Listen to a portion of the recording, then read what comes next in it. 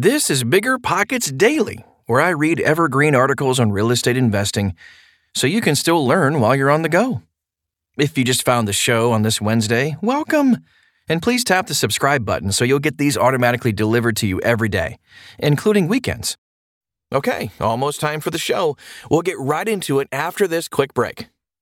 This show is sponsored by Airbnb. Did you know that a long time ago, before I ever started my real estate business, I turned one of my first primary residences into an Airbnb? And that's the extra income that I needed from Airbnb that gave me the confidence to go out and work for myself and eventually quit my 9-to-5 job. And now I have dozens of Airbnbs all over the country. I've even partnered up with the old David Green on a recent property in Scottsdale to take our portfolio to the next level. And of course, we host it on Airbnb. But you don't need to be a full-time real estate investor to start on Airbnb. As a matter of fact, I was self-managing 10 properties while working my 9-to-5 job, so I know anybody can do it. Think about it this way. You're looking for extra income and going on a vacation. Wouldn't it be great to rent out your space and let your property pay for itself while you're gone? I did this one time. I pitched my wife and my roommate, because we were house hacking, on the idea of renting out our home, and it paid for all of our expenses on a trip to Mexico City. So go and give it a try. It might just change your life, just like it did mine. And I really do mean that. Your home might be worth more than you think. Find out how much at airbnb.com/host. Meet RentApp, the seamless, secure, free way to collect rent. Built by a team of fintech veterans behind Square and Cash App, RentApp uses ACH bank transfers to deposit funds directly into your account. You don't even need to download anything. RentApp setup is straightforward for renters, and there are no apps for landlords to download. Both get peace of mind with a digital transaction history. That means no more lost checks, managing a dozen different payment apps, or even wondering whether payment was sent. Landlords say RentApp is the most convenient way to collect rent, and we think you'll agree. RentApp, the free and easy way to collect rent. Learn more at rent.app/landlord. That's rent.app/landlord. You're trying to close on your next rental, so why is your insurance company dragging its feet? With long lead times and never-ending paper forms, it's no wonder it takes forever to finally get a policy. Modern investors deserve better. They deserve Steadily.com. At Steadily.com, you'll get fast, affordable landlord insurance available online 24/7 in just a few clicks. You can even get next-day coverage, which takes just minutes, by the way, to obtain. And you can do it all from your phone. Steadily was founded by landlords who created insurance products tailored to the unique needs of this industry. It's their sole focus, and that's why landlords nationwide consistently rate them 4.8 out of 5 stars. So whether you've got a single-family, short-term, or multifamily portfolio, Steadily.com can secure the best coverage at the best price to protect your properties. Discover how Steadily can save you both time and money on your rental property insurance. Visit Steadily.com for a commitment-free quote tailored to your needs today. Thinking about waiting to buy? You're Running Out of Time by Ryan Williams. Last week, I listened to On the Market episode, New Low-Interest Mortgages Are on the Way for Investors. How to get one. I was ready to learn the secret of acquiring a lower rate, and surprise, surprise, the 3 lending professionals had some ideas based on the market, but they had no crystal ball on what rates would actually do throughout the rest of 2023. There were 3 quotes from the podcast that stuck out to me as a buyer's agent and investor. The first one is from Christian Bachelder, the One Brokerage. Volume, just on a grand total, is down. But volume per investor, if that's a metric that I could use, is definitely up. The second one from Bill Tesser from Civic. I am really bullish on real estate, short and long term. I think you can get a better deal today than you could 6 months ago. You can negotiate a little bit. You could demand a little bit more. You're not paying over list price. You're getting contingencies on your deals. You're getting seller concessions on points. You're getting all that stuff. That's great. So I'm bullish on real estate. And the third one is from Lending One's Matt Neisser. He said, the one thing I'd say to borrowers that I say to myself is I try not to bet on interest rates. So my takeaways on that, smart investors are buying more properties in our current market. They're buying more because right now there are good deals to be negotiated. They're not betting on interest rates, but they're bullish on betting on finding good deals on the initial purchase. The rate can always be refinanced at some point down the road. You can only negotiate a lower purchase price, concessions, and repairs once. I've seen this to be true in my own business.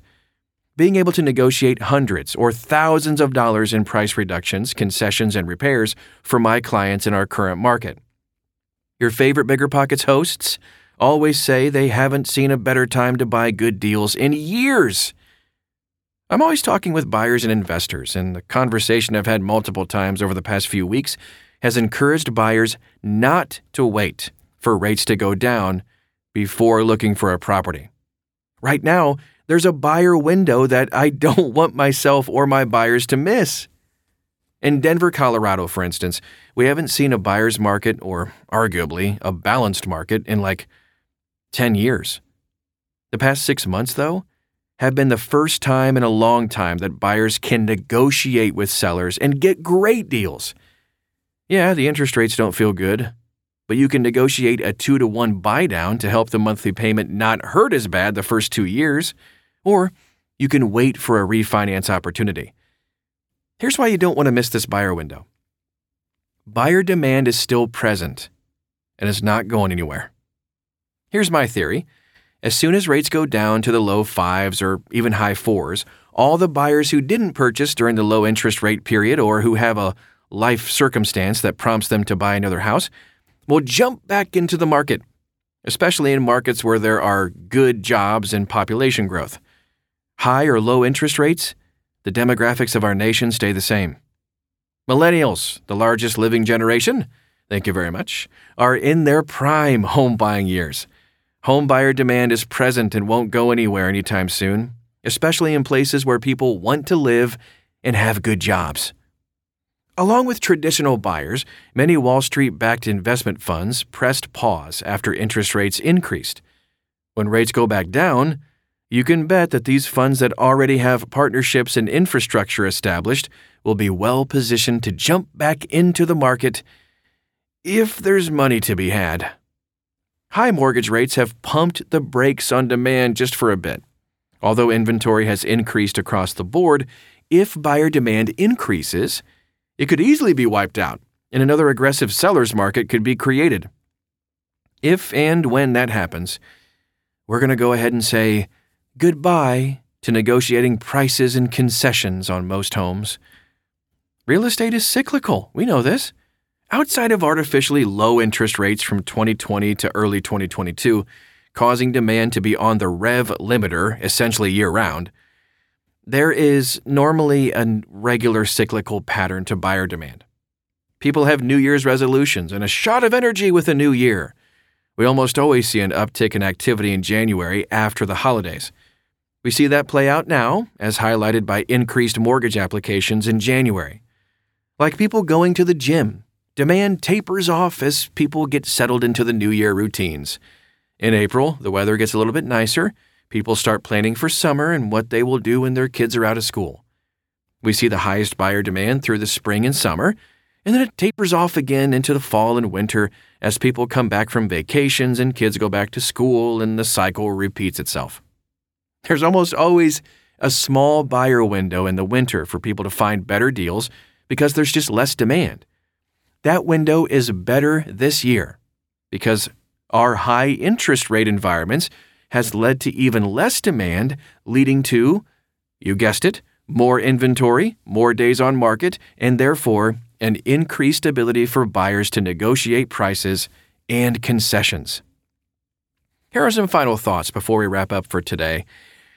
So once demand goes up in the spring, with the regular real estate cycle, deals will be harder to find. If that is compounded with lower interest rates, negotiating prices and terms will be even more difficult. We know there is a buyer window right now, and we don't really know when it will end.